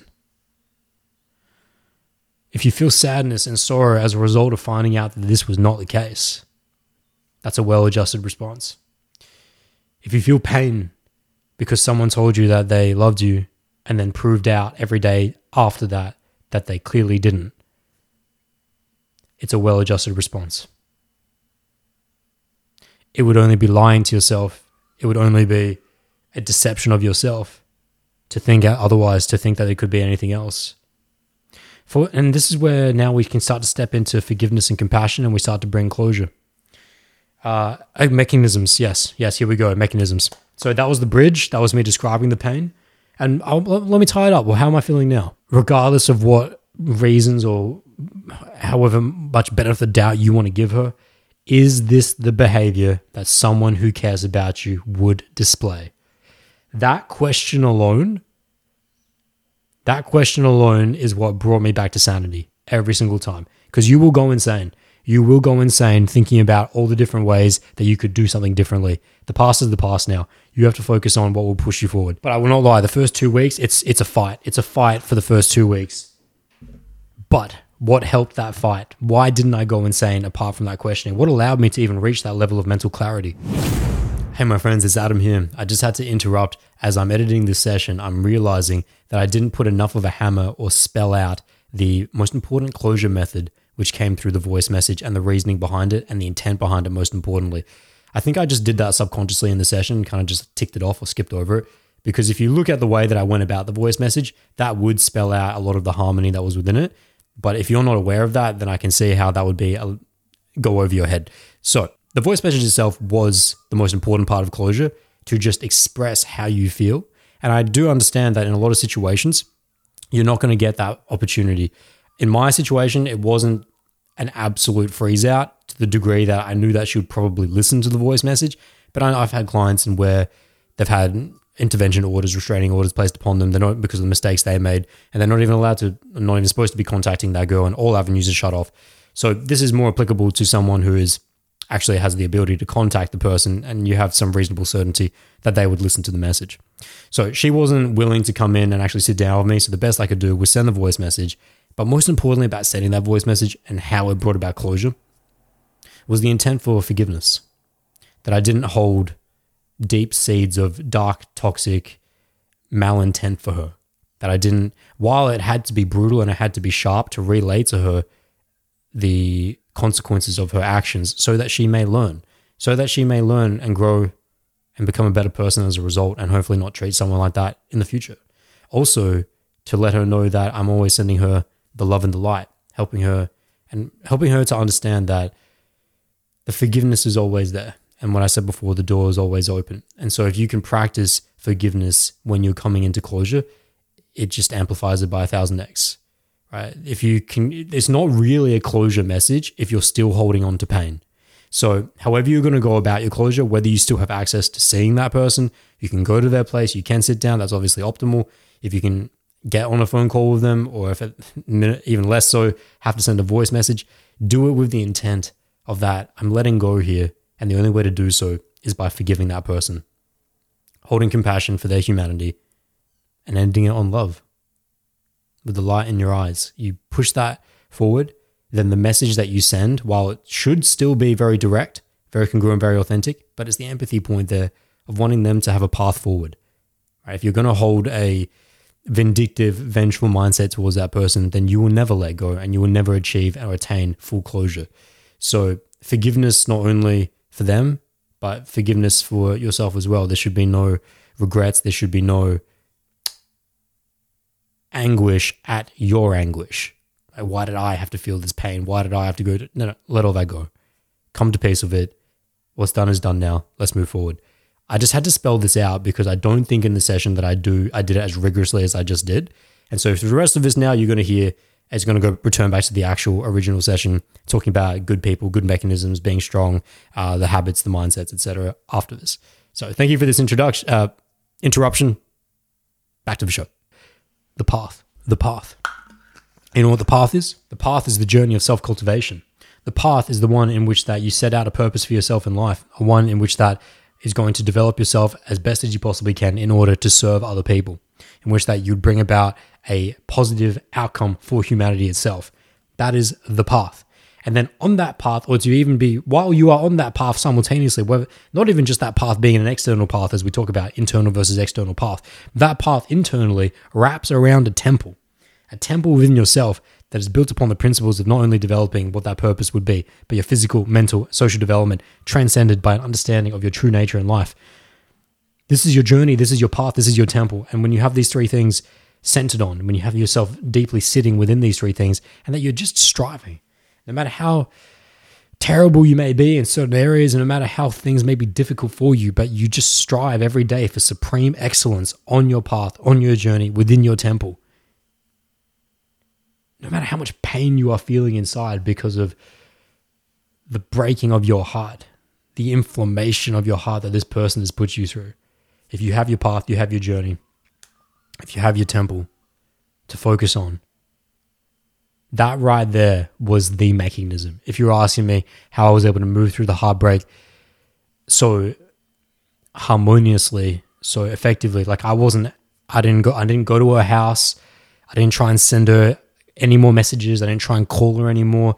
I didn't break down into a puddle of just sadness or into a puddle of desperation. I never entered desperation mode. I never said to her, I need you, I want you, but I never forsaked any of my principles as a masculine being, despite the pain that I was feeling. I never lashed out at her. I never got angry at her. I didn't break into her house and set her room on fire. Any of that shit that you may have heard about in my domestic violence podcast last week. I stayed on my path. Because I remembered, as my mum said, stay focused. You stay focused. She didn't say what to stay focused on. That's up to me. And that's what all you need to do, as I'm now directing this, starting to direct this podcast towards you guys listening now. If you're dealing with that heartbreak, my number one piece of advice to you is to stay focused on what you're here to do in this life. And all of the measures, hopefully all the behaviors that you have been cultivating up until this point that got you to where you are now. There was a time before this girl. There was a time before this partner. There will be a time afterwards. Due to the overwhelming nature of what heartbreak is, the overwhelming nature of the pain itself, how inflamed it feels, how it's so all-encompassing, it overrides and hijacks your mental facilities, and largely a part of your physical facility as well. That's no excuse to not do the things that made you great. And it is the things that made you great that will continue to make you feeling great. You don't not go out for your walks on the beach. You don't not go to the gym. You don't not go and hit the bag. You don't start eating shit food. You don't start listening to depressive music. That was one thing. I'm a massive fan of music. I'm a massive fan. I'm very eclectic in my listening genres, like whether it's country music, rap, Japanese rock, Korean K-pop, Korean ballads, to Spanish music, to it just list goes on, anime, OSTs, instrumentals from Hans Zimmer. I go all day. Even just I like some regular pop as well, right? Acoustic music particularly. I play music, I play guitar, I've lived my life through music. As Michio Kaku once said, the universe is a symphony of vibrations. The universe is music. Prior to this heartbreak, I have been fascinated with how so much of the best music in this world centers itself and is inspired by heartbreak, inspired by relationships. That's what life is. Life is relationships. So of course, a lot of it is going to be, there is going to be a lot of sad music, or there is going to be a lot of music reflecting on sad things, particularly in Korean ballads. And so it just occurred to me that as I'm dealing with my heartbreak, while as I had listened to a lot of these songs that are just tremendous and that speak on dealing with heartbreak and dealing with sadness and wanting this person back, and person was the only one, and how are you doing years later, etc. I never really connected to the inspiration of those songs because I was not going through heartbreak or a breakup of my own, particularly breakup songs, whether they're in English or not. When you just know what that artiste was going through to be able to create that piece of art. Now everything's taking a different meaning. So I have to change my listening behaviors. When I'm waking up in the morning or when I'm going out and doing different things, and if I'm in the car, I'm not listening to JoJo's Too Little Too Late. That is one of the worst songs you can listen to if you're going through a heartbreak or a breakup of any kind. I know it's just a little too late. You know that song? If I play it on here, YouTube will strike this video, so I'm not going to. It's a great song, though. It's a great song if you're not going through a breakup. And if you go back to my breakup series, you'll hear me espouse this, which is that don't feed the beast. Don't feed that dark beast. The dark beast wants shit comfort food. And you think it's a good excuse to just go eat McDonald's, pizza, and ice cream because you're feeling pain inside? No, the response should be, if you're feeling that type of pain inside, emotionally, spiritually, is to go find strength. Don't further deplete yourself into the annals of mediocrity, right? Why would you do anything that would make you feel worse? Now, I know in the short term, the bargain is, no, I eat the ice cream, I eat the pizza, I listen to the sad and depressive music while I'm feeling sad and depressed and while I'm feeling this pain, because it's going to make me feel better in the short term. And while that may be true, because you're listening to the artists, like they can relate to me. I'm relating to this song because, yeah, this person fucked me over, or this person deceived me, betrayed me, or this person, et cetera, et cetera. So I get it. So that makes you feel good in the moment in the short term because, this person gets me. But then also with the pizza and the ice cream that hits up and lights up your pleasure centers, the dopamine gets released, and all of a sudden you're getting this influx of calories that you never be able to find in the wild in that type of combination. And so that makes you feel good in the short term. But then in the long term, the inflammation caused by shit food, further inflammation caused by music that is only stoking your attachment to that person, if you have that attachment, which for most people dealing with heartbreak, they do. But in my particular scenario, I wasn't attached to her because I never owned her, and I was very concrete on that. For me, it was just the literal bedrock of having to conceptualize she is not the person who I thought she was. That was where if you really want to try and sum it up, that's where most of the pain was coming from. It's like she was the most lovely girl, a girl I could see creating a life with, and now she's literally been a human being that has treated me, if not the worst, borderline with maybe 3 or 4 other examples. You know, I don't need all my fingers on my hand to count of human beings that have treated me poorly at the top levels. She entered those rankings. How can you go from being one of the best human beings in your life and have one of the human beings that has treated you some of the best in your life to a human being that has treated you now the worst? Like that right there is what caused the heartbreak and the heart pain. So you find strength though. So for those of you listening to how to heal from heartbreak, find the things that make you strong. Get your ass in the gym. Get your ass out in nature. Get your ass listening to uplifting. Here's a song perfectly for you. If you're dealing with heartbreak right now, Keep On Moving by Five. Keep On Moving by Five. That song, while I heard that song, it's from early 2000s, I believe, or either late 90s or early 2000s. That song came to me at the perfect time in my life. Well, I'd of course heard it before. It came to me at the perfect time in my life in which when my father passed away, that song got suggested to me on Spotify. I'm indebted to Spotify for that. That song is one of the most uplifting songs in the entire world. Keep On Moving by Five. Keep On Moving. And so not only did it serve me in processing my father and just working through all that, but particularly with her, I would listen to that song every single day, because when you compare the 2 songs of JoJo's Too Little Too Late, which is just it's so sad. It's so sad if you're going through heartbreak. But then Keep On Moving by Five is so uplifting. It's so strong. It just reminds you that if the sun's shining, it's telling you that there's meaning, right? There's meaning in your life that the sun is shining, and telling you that to not let things get in the way, which is part of the lyrics. This is what I'm talking about. The mechanisms, what you feed yourself, what beast you're going to feed as you're going through this heartbreak. Please choose things that make you strong. That is how you're going to move through this process. Now, as to, I know a lot of you, and I inevitably get a lot of these questions coming back as to what to do with social media, what to do with her presence and your connectivity to her presence within social media, since we're all very digital beings. We're basically cyborgs at this point. Basically, everyone lives through their device now. I've said this to my clients because I once had a client who was dealing with a tremendous breakup who asked me recently, actually, who asked me about this. Do I delete her off social media? Do I block her? What do I do? And I always say to him, trust in yourself. Trust in your abilities. Test your abilities. Test your capacities to see how strong you can be. And in the event that you are too weak to not fall prey to attachment behaviors of checking her profile for every latest post, to going through her profile to look at the good times, if there are photos of you, if there are not, just who she was in your life.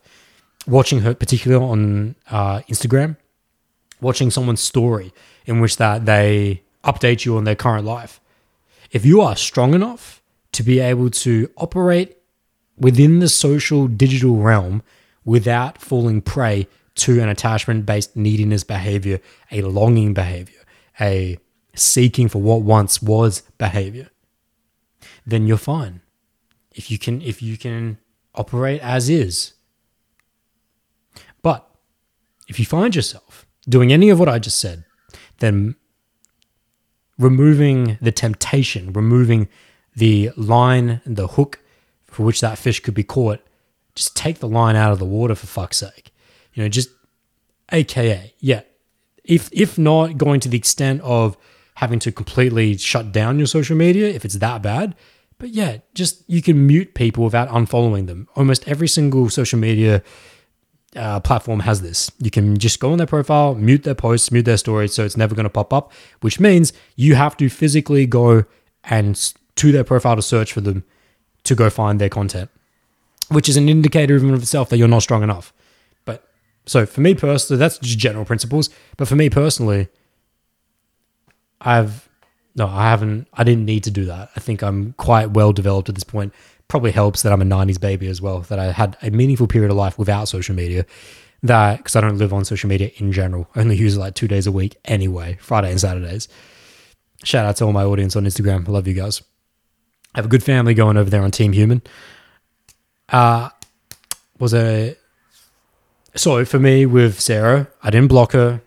I didn't have to go to any excessive measures. I'm sure she's still posting things. I don't know what she's posting. I haven't been to see. I haven't watched her story. Haven't looked at her profile. And that's because largely I know the core principles of healing here, which is that this has to be a self-focused, self-centered, in the best of ways. Reconnecting back to your center in life. Reconnecting back to the innate nature.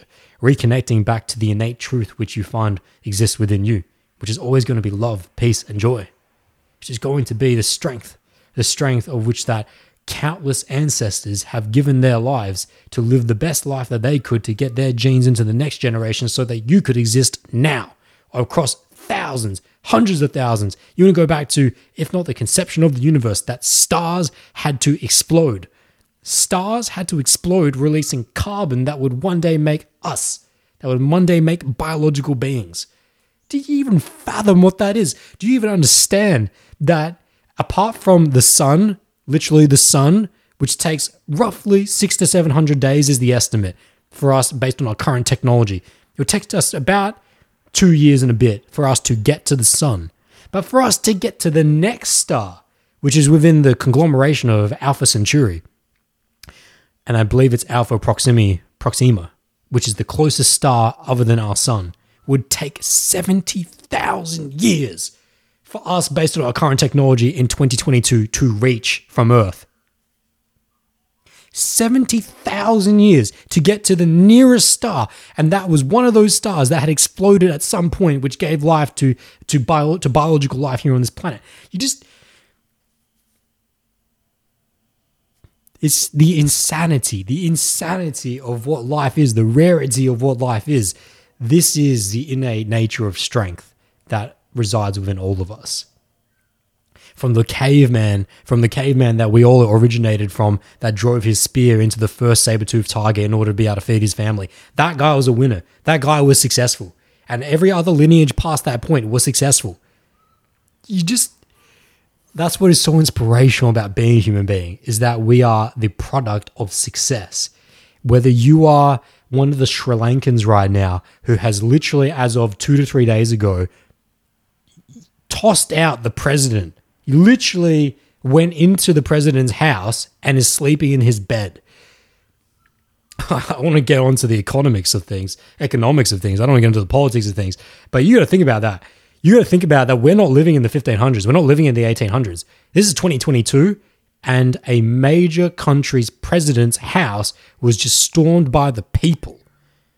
And people are just sitting in his bed, in his pool. Why did I bring up the Sri Lankans? Oh, that's right, because if you're in such a place of desperation, you got to imagine the level of desperation you've got to be in, that you have to line up. If you're a bus driver in Sri Lanka, you work for one day, and then 5 other days you line up to get a bag of rice. For you to be in such a level of desperation that you cannot eat, you cannot feed your family. Externally, ostensibly, your life is at the worst it possibly could be. Yet, you are still the product of immense success. Immense success. And that even those people are still choosing to find strength. Now, they may say to you, if I was to hit the streets of Sri Lanka right now, Adam, we have no choice. We have no choice. We must fight. We must fight because we will die if we don't fight. That's success. That's strength. And that is the strength that you must find within yourself, and that you will return back to yourself when you are faced with such incredible traumas of life, when heartbreak takes hold, when pain of your heart takes hold. Do not look at the weakness and say yes. Do not look at the pizza, the ice cream, the rom-coms, or the all of those, the 51st Dates, or whatever those movies may be. The Notebook. Don't look at the Notebook, and don't look at letters that she has sent you. You know, of when she was actually the person you thought she was. I've still got those letters, and I keep asking myself, when am I going to burn those letters? And it's like, for me, I don't feel like I need to burn them because I don't hold any pain towards her.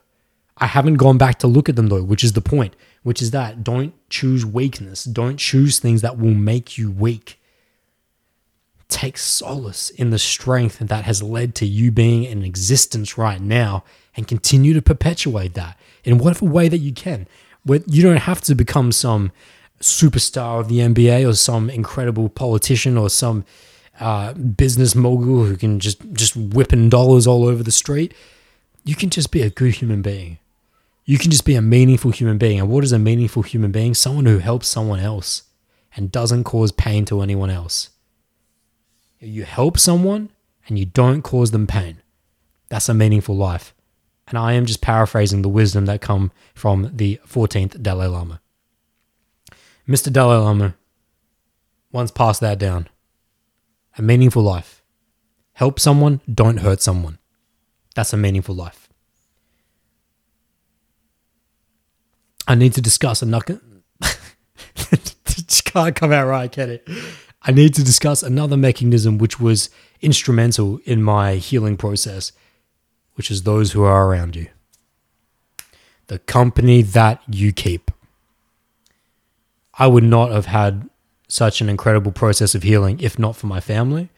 My brother, my mother were instrumental in conversation with me and just them being them. If it wasn't direct things they said to me, like my mum said, stay focused. If it wasn't my brother just checking in just to say, hey, how's everything? You know, how's everything going? Even though that might seem a little painful at the time because it's like, because obviously things aren't going well. But just the fact that someone cares to ask when clearly that girl doesn't care about you, that all helps. It all helps when you've got good people around you. It really helps when you have a brother in a friend, in a best friend. Shout out to you, Makaru-san. When Mike will sit on a 3 to 4 hour phone call with you when he's working FIFO, fly in, fly out at Olympic Dam, and he's over on Mars effectively, but he will sit down and he has to go to bed at 9 p.m. as I normally do as well, because he works 12-hour days. He's got to get up early, but he will sit down and push his bedtime to any time to just talk with you. One of the most instrumental, other than my family, one of the most instrumental conversations I had that was just such healing for me. was having a 3 to 4 hour conversation with one of my best mates, Mike. That wasn't purely just about with Sarah. We talked about a couple other things as well, but a good part of it was me describing everything I've described in this podcast about the events of things and my trying to understand it, and largely asking him, most importantly, asking him for his feedback, his reflections on things to make sure I'm not going insane. That's always my impetus, which is I just want to make sure I'm not going insane. But of course, a good friend, a good person does much more than that. They don't just confirm that you're not going insane. They also offer their own viewpoint. They also offer potential things that maybe you had not seen, things that ways of perceiving things, just a different outlook based on their experiences in life. Right? They offer another voice in this conversation here in which that you are going insane almost by the deafening voice of your own within your own mind. So to have someone like Mike, who is willing to go into 1 a.m. with me to just allow me to just express myself and for him to reflect back all of that, and to find at the end of it that actually I'm not going insane, that actually her behavior was of the literal definition insane. It even someone else could confirm for me that, no, Adam, this person really, for whatever the reason may be, is showing you that she just doesn't care about you, and very clearly. And that's all you need to hear. That's all you need to hear. You don't need to hear some deep philosophy. Just that, no, man, from what you told me, you're doing the best you can. You've done the best you can. It's on her now. Right? It's just that alone. That's healing. It's so healing. And I thanked him gratuitously. I thanked him just again and again and again for that conversation particularly, which was, I think, that conversation happened about a week after I sent the voice message. I believe. It could have been a little bit sooner, but I believe it was about that much time.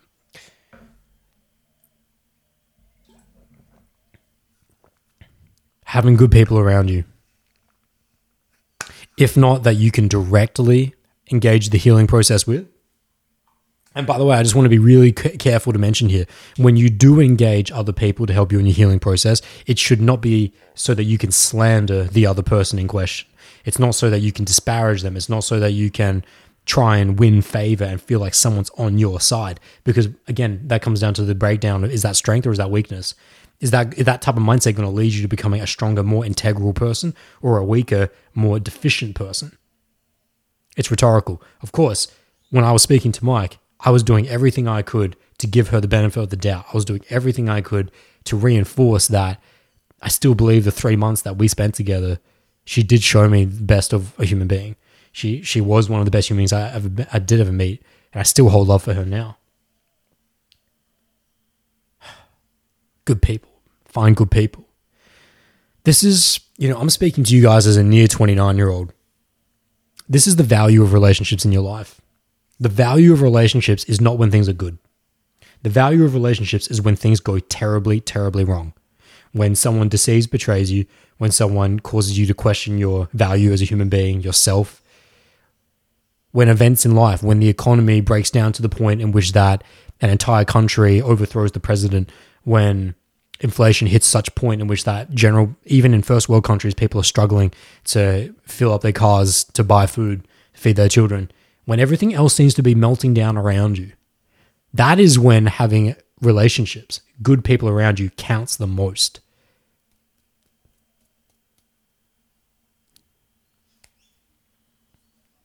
And when it comes to healing, that's when you need to not be an island. Or if you are going to be an island, that's when you need to make sure that people had a pass. That's when you need to make sure that people had a clear, direct flight in to your island. Because what I'm trying to point towards there is that, actually, generally speaking, I'm a very much a lone wolf type of guy. And I have been most of my life.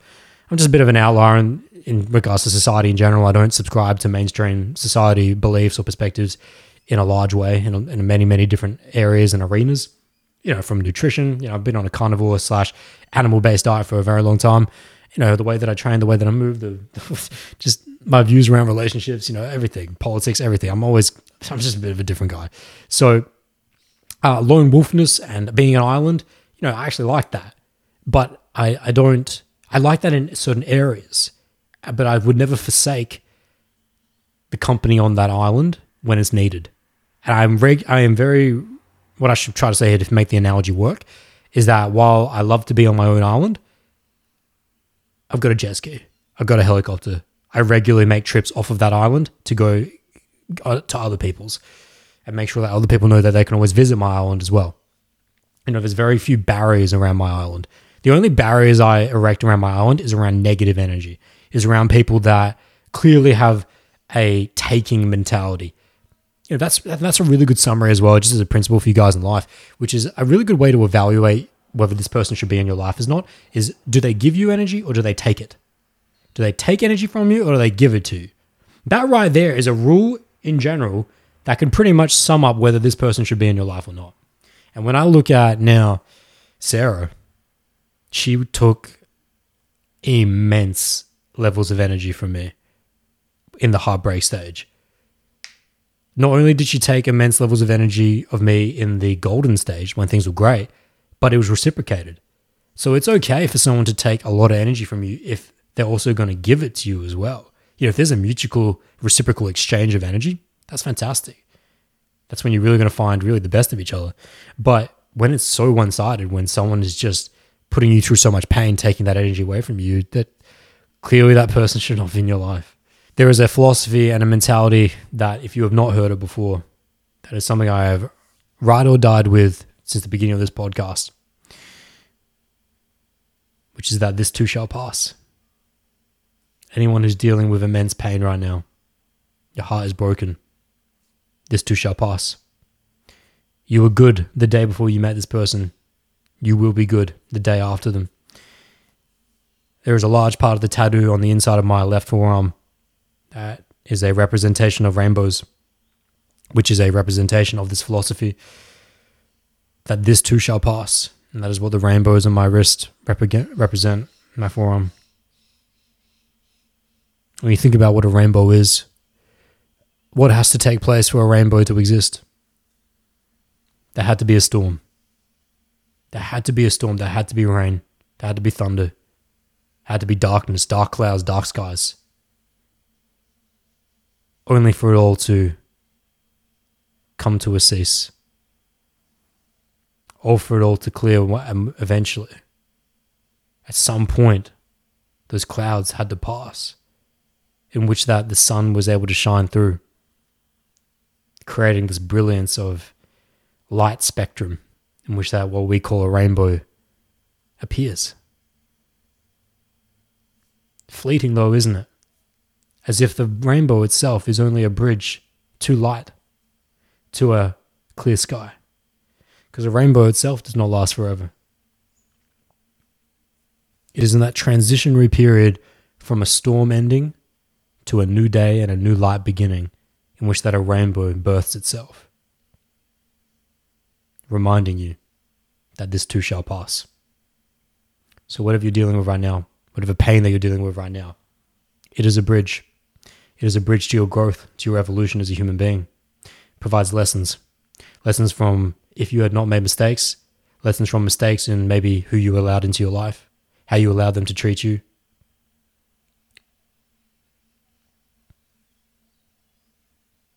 See your heartbreak as a bridge to who you can become. And most importantly, as always, how you could serve other people in this life, in a life of such rarity.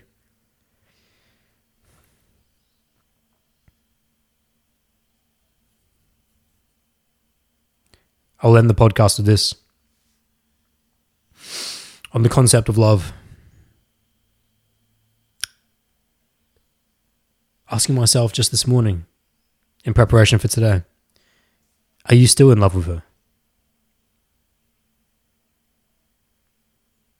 No.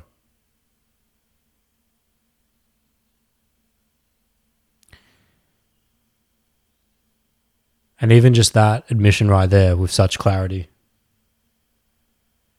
puts me at peace.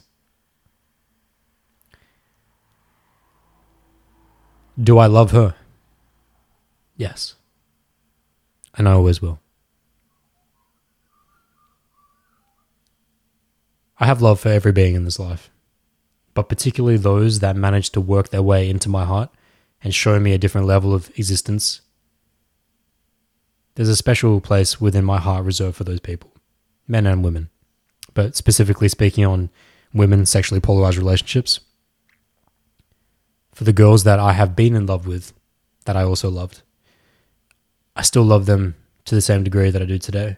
For my 13-year-old girlfriend, 16-year-old girlfriend, 22-year-old girlfriend, these are talking about exclusive relationships. I still take a bullet for those girls today. I still love those girls to this day, even if we haven't talked in years. And when I think about Sarah, it doesn't matter to what degree, to what pain she put me through. I'll never subscribe to a victim level mindset.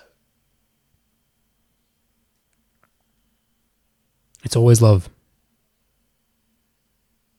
I want the best for her. I want her to live a good life. I want her to meet someone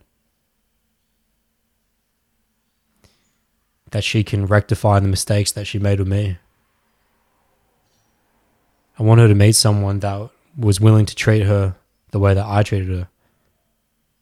That was willing to lay there for hours and listen to her pain, listen to her stories. Was willing to move past societal stigma to just see the beautiful girl in front of them. I want her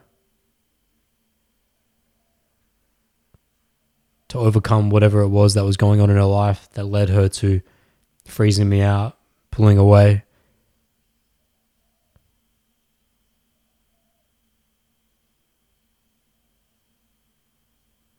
And from me to you, Sarah, I know you still have that letter if you haven't already thrown it away or burnt it, but I know you read it many times where I said,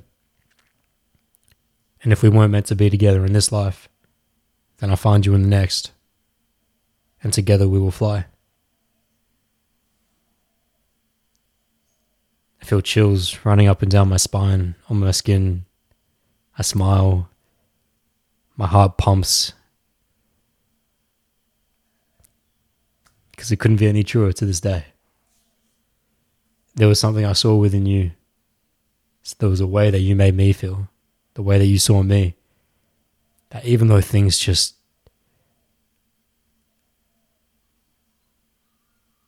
the way things ended, not that they ever had to end that way, I surely gave you every opportunity for it to not. But you chose the volcano and things ended with a volcano. Okay. But despite that, it doesn't diminish the love that I had for you.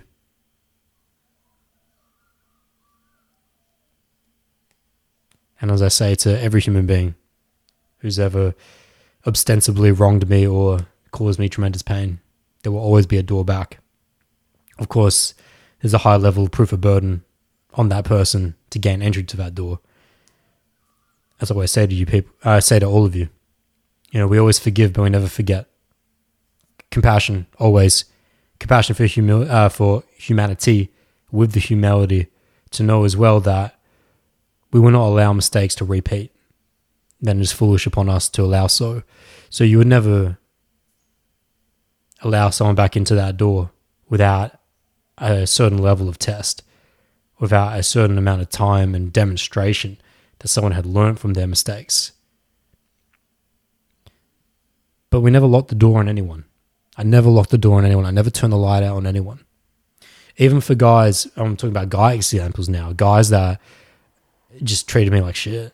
I don't want to get into examples now because it's not a part of this podcast, but guys that for years upon years allowed some event to go slip under the rug. And that's only years later they had their own evolution, come back and say, Adam, I'm really sorry about the way I treated you all that time ago. Can we restart?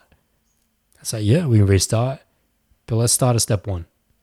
And it's through starting back at step one, giving people that chance to start back at step one, honestly, earnestly. And then you see how they go through step 2, 3, 4, 5, all the way up to 10, etc. And you see how they behave, and you put that test through again. You don't allow that door to swing wide open immediately, but you just, every now and again, you don't allow them to spend hours, days, months back on your island. You just give them a little 5-minute test. You see how they go. What I'm talking about is that to hold on to a vindictive, vengeful, spiteful, toxic view of human beings. You know, she hurt me, she caused me pain, and so I'm always going to see her in a way of darkness. So, no, it's not a way to be. Why? Because you've forsaken yourself. The moment you forsake someone else, you forsake yourself. The moment you rule light out for someone else, you rule light out for yourself. It does not excuse people's darkness. It does not excuse the pain they inflict, but it does not also excuse you shutting out your own light. Right? We have ways to be able to reintegrate someone back into light, to show and to demonstrate that they had removed the darkness. But that largely remains a predication on whether you still have light within you. And that is exactly where I'll end this podcast. I hope that as you've listened to this, you have found light within yourself. That if you are going through heartbreak, you know that it too shall pass. That you will find strength in strength. Through seeking strength, you will find strength. That there is a path for you that is centered on your purpose. There are so many amazing human beings in this world. Let's not get attached to anyone. Let's not claim ownership on any one human being. Let's only claim ownership on the rarity of life itself, the beauty of existence as a human being itself, in which that you could communicate love, peace, and joy. And of course, I extend all of that to you. Thank you. That brings me to my thanks for all of you. Thank you, first off, for just being here, your presence. But please let me know. Let me know in a comment down below where you are in your lives, how you felt about this, any commentary. I'll do my best to get back as soon as I possibly can. And also, if you did enjoy the content, please hit the thumbs up on the YouTube video. It just helps it get sent out to more people in the community. And if you feel like this would resonate with someone else, please share it to some of your close friends. If you would like to dive into one-on-one coaching, it's all available on boldojo.com. Guided meditation, free resources of wisdom, free weekly on my newsletter, Bol Sip. Just chuck your email in, comes out every Friday. That's all available, all the links down below. And if you would like to support the podcast directly, you can donate anything that you wish through the PayPal link down below or on the website boldojo.com in the podcast section. Anything that you guys give is always super appreciated. So thank you very much. Wishing you all the love, peace, and joy in this life.